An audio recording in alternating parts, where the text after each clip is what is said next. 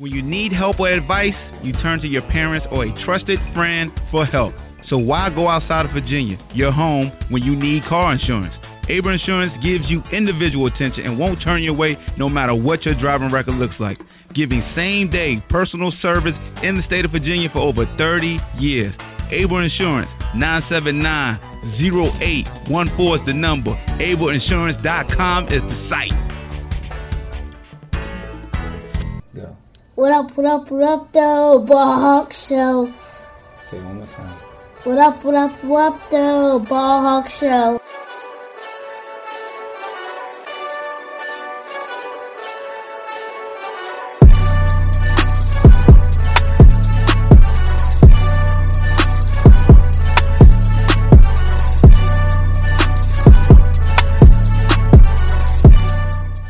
What up, though? Welcome to the Ball Hawk Show podcast. I'm your host, Amal Hawkins. I appreciate you rocking with me on this Monday as we recap Virginia versus Pitt, the latest basketball game for the Wahoos. If this is your first time tuning into the Ball Hawk Show, welcome.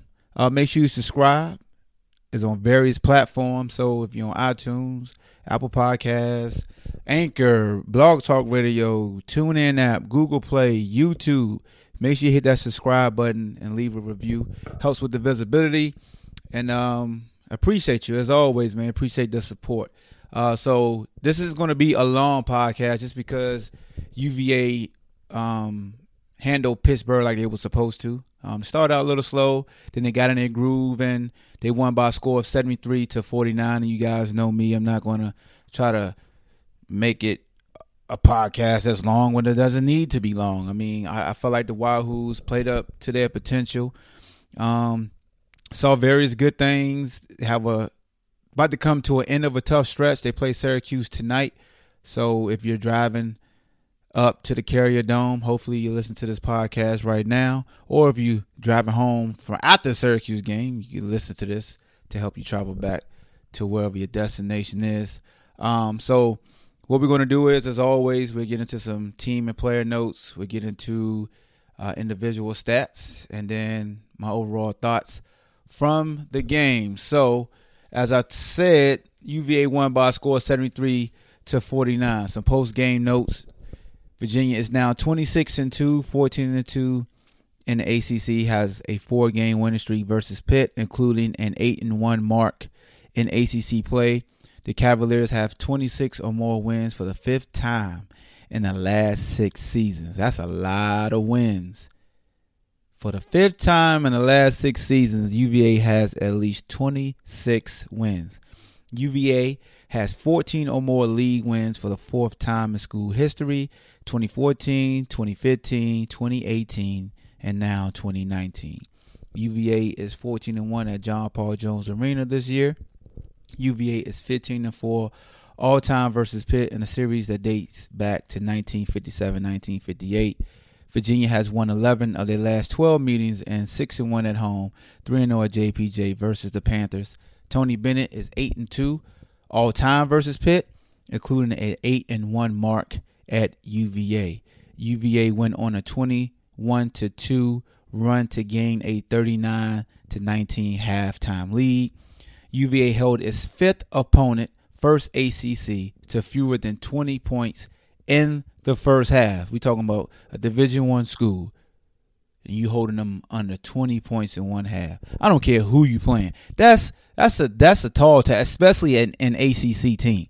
The Cavaliers are 10-0 when limiting opponents to fewer than 50 points, 86-2 all time under Tony Bennett. Tony Bennett has coached 88 games in which an opponent was held to under 50 points.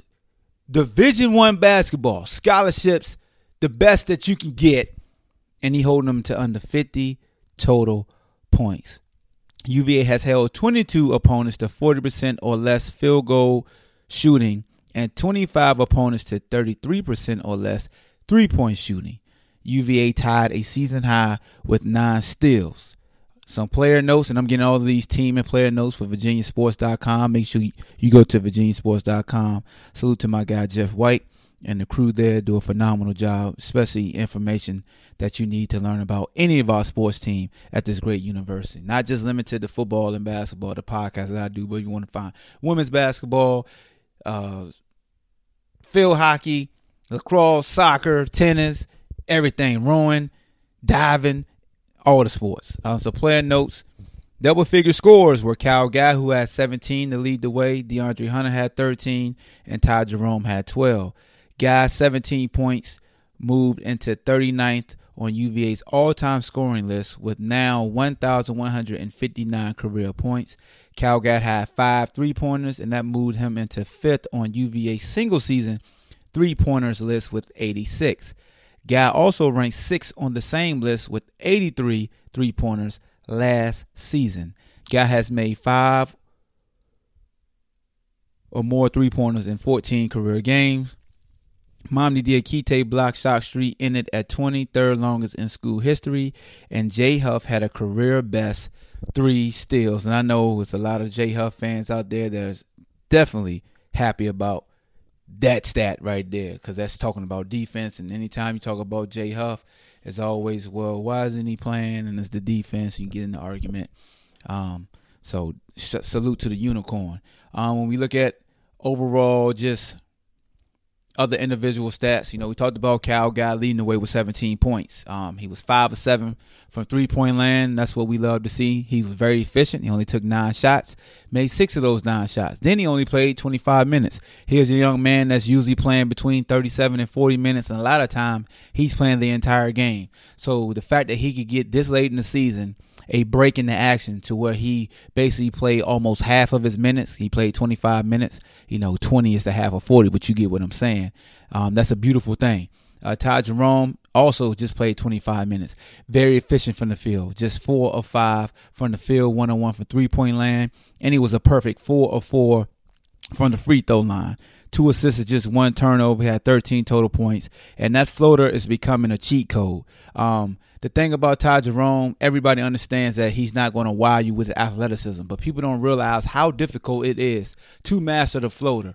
And from different angles, the way that he does, he understands that he's 6'5", 6'6", long arms, wide frame, very crafty. And the fact that he has demonstrated an ability to be able to get that shot anytime he wants to. He kind of reminds me of Jeff McGinnis when he was at North Carolina, when Jeff McGinnis had a little jump floater. Ty doesn't really get a lot of lift off of the floor because he's 6'5", and he gets it up quick.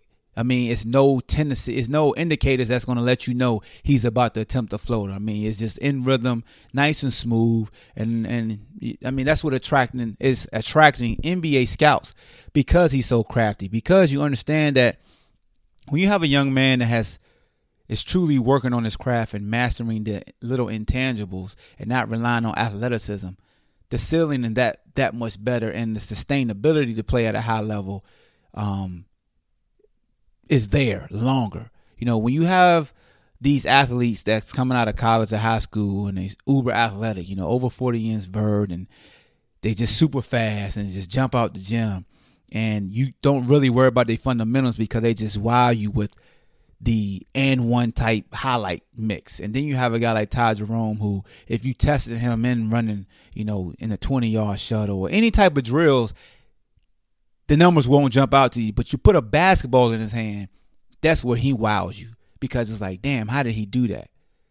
And when a guy that's 6'5", playing the point guard position and understands change of pace, understanding change of direction, understanding how to use his handle, how to use the hesitation, how the sudden crossover, that doesn't have to be flashy but very effective. And that's what I like about Ty Jerome, man. And he's demonstrating this year with Kihei Clark being in a starting lineup or just coming in off the bench, that he can play off the ball, that he could come off of screens, that he could, flare out, or he could come off tight and catch the ball and finish at the cup, that he doesn't have to essentially do a layup to finish in the paint. That's why the floater is so important to his game, because he's not a high flyer. He's not just somebody who's going to dunk on you, but 2 points is 2 points. We all love dunks, but a dunk and a layup counts the same.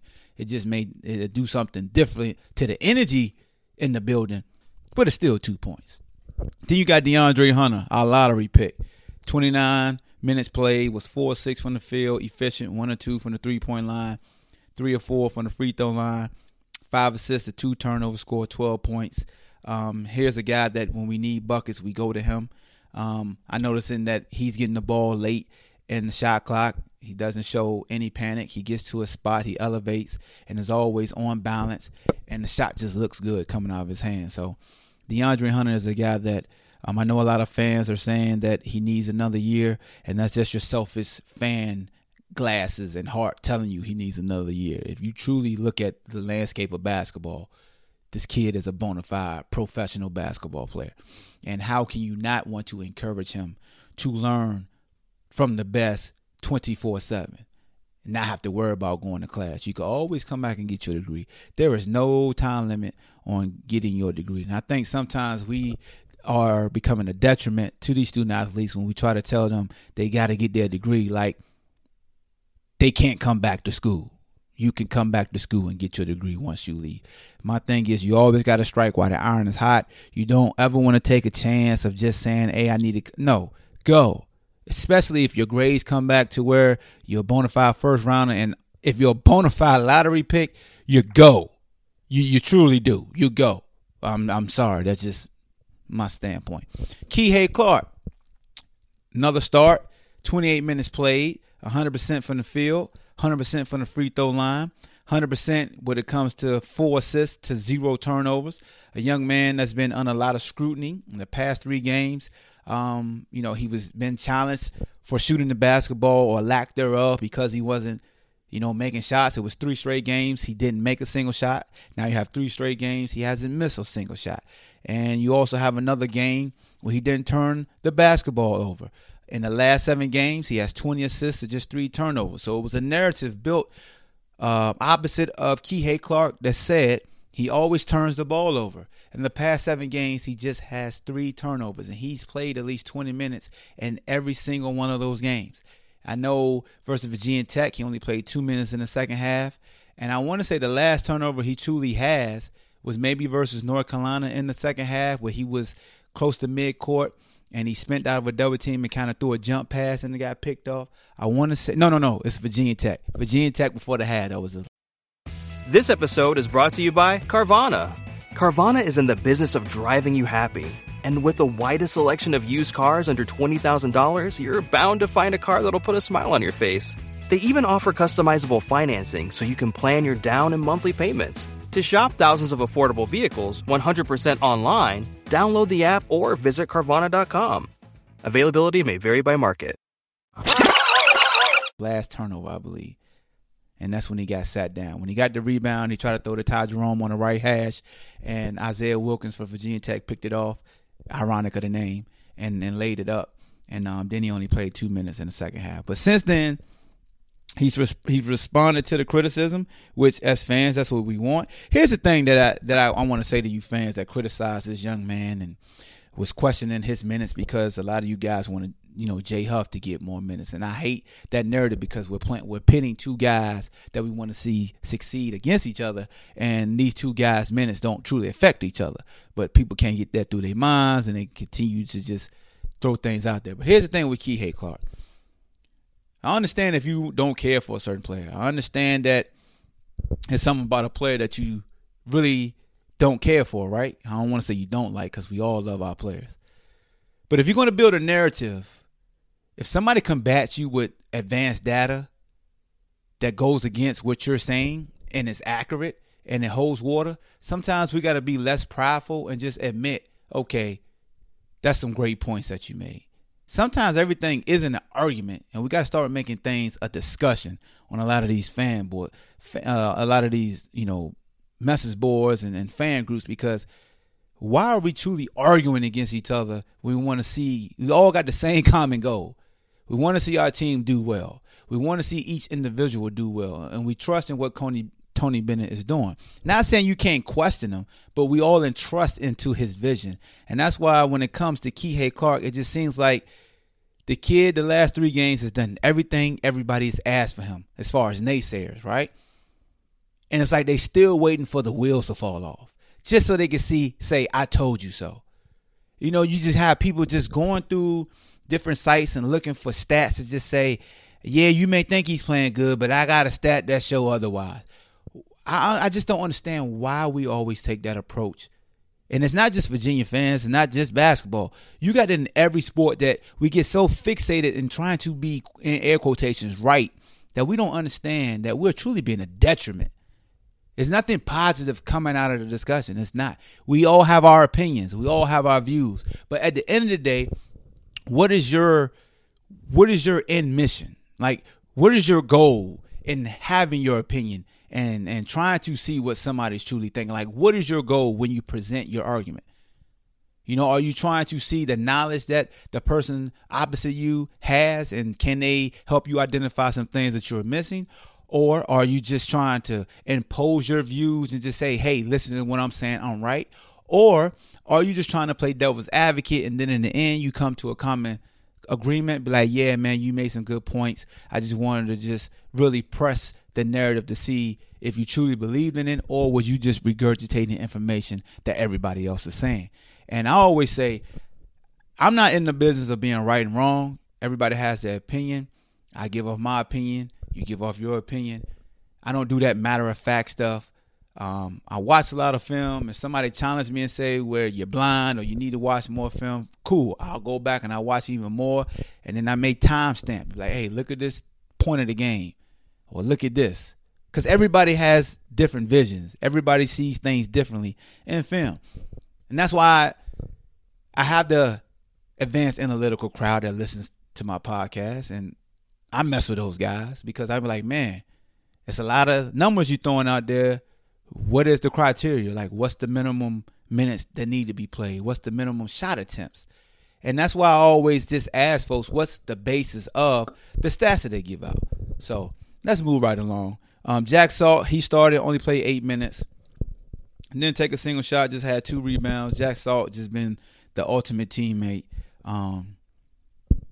Hey, man, like, nobody's going to come to bat and say Jack Salt need to play more minutes, because we all get it. He's not one of the guys that people go to bat for. But when it comes to being just that leader and the ultimate team player, and just doing what is asked of you, unselfishness, that's Jack Salt. Mamadi Akite played 20 minutes, had 6 points, 2 or 3 from the field, perfect from the free throw line, had 1 offensive rebound, 1 defensive rebound. Did have 3 turnovers and 2 fouls, but like I said, just going through, Braxton Key played 23 minutes. He just kind of struggled from the field, was 2 for 8, 0 from 3 from the three-point line, but his rebounding showed. He had 5 rebounds, 5 points. J Hub played 17 minutes. Had 6 rebounds. He was 3 for 4 from the free throw line, just 1 for 4 from the field, 0 for 1 from 3. And like I said, had 3 still. Austin Castro had 3 points. Shout out to him. Albemarle. Cody Stedham had 0 points. Jaden Nixon played 5 minutes, had 1 steal. Grant White Mama Kersey played 2 minutes, had 1 steal. But yeah, man, just looking at this game, I just felt like the Wahoo just continued to fine tune a lot of the things that they struggled with in the past couple of weeks. When you look at total team turnovers, they had 10. They caused 15 turnovers from Pitt. Pitt as a team shot 38% from the field. In the first half, they shot 31%, 30% from the three-point line. So they shot 38% from the field overall, 31% from the three-point line. They did have 13 points off of our 10 turnovers. We had 12 points off of their 15 turnovers. We had 28 points in the paint. How many points did they have in the paint? They had 16 points in the paint. They did have 11 fast break points, which we usually don't give up. We had 6 fast break points. We had 2 second chance points. They had 9 second chance points. But just looking at this game, like I said, the Wahoos did what they were supposed to do. Some much needed rest from our starters. I did think Kihei Clark did a very good job on Xavier Johnson, their leading scorer, who just a freshman, came in averaging 16.5 points. He was 0-7 from the field. He got all of his points from the free throw line. He had 4 turnovers to 4 assists. So, Kihei made a difference. Coach Tony Bennett talked about his ability to use quickness on quickness with Xavier Johnson. And And you know what, man, I'm really not trying to really continue to be in defense of Kihei Clark, but I don't know, man. I just don't know. I really don't. I'm really tired of this Jay Huff and Kihei Clark little debacle that's going on within our fan base. Jay Huff is going to play more minutes. He's going to be a great service to us today versus Syracuse. We're going to need his height, his ability to step out and hit shots, his ability to jump up and catch oops because Syracuse has a lot of length.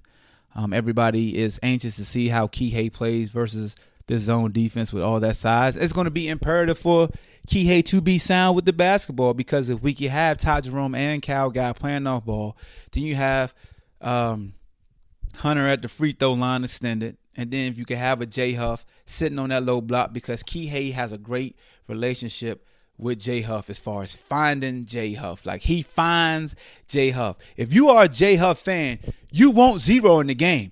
Because, damn it, Kihei going to get Jay Huff the ball if you haven't been paying attention. I'm just saying.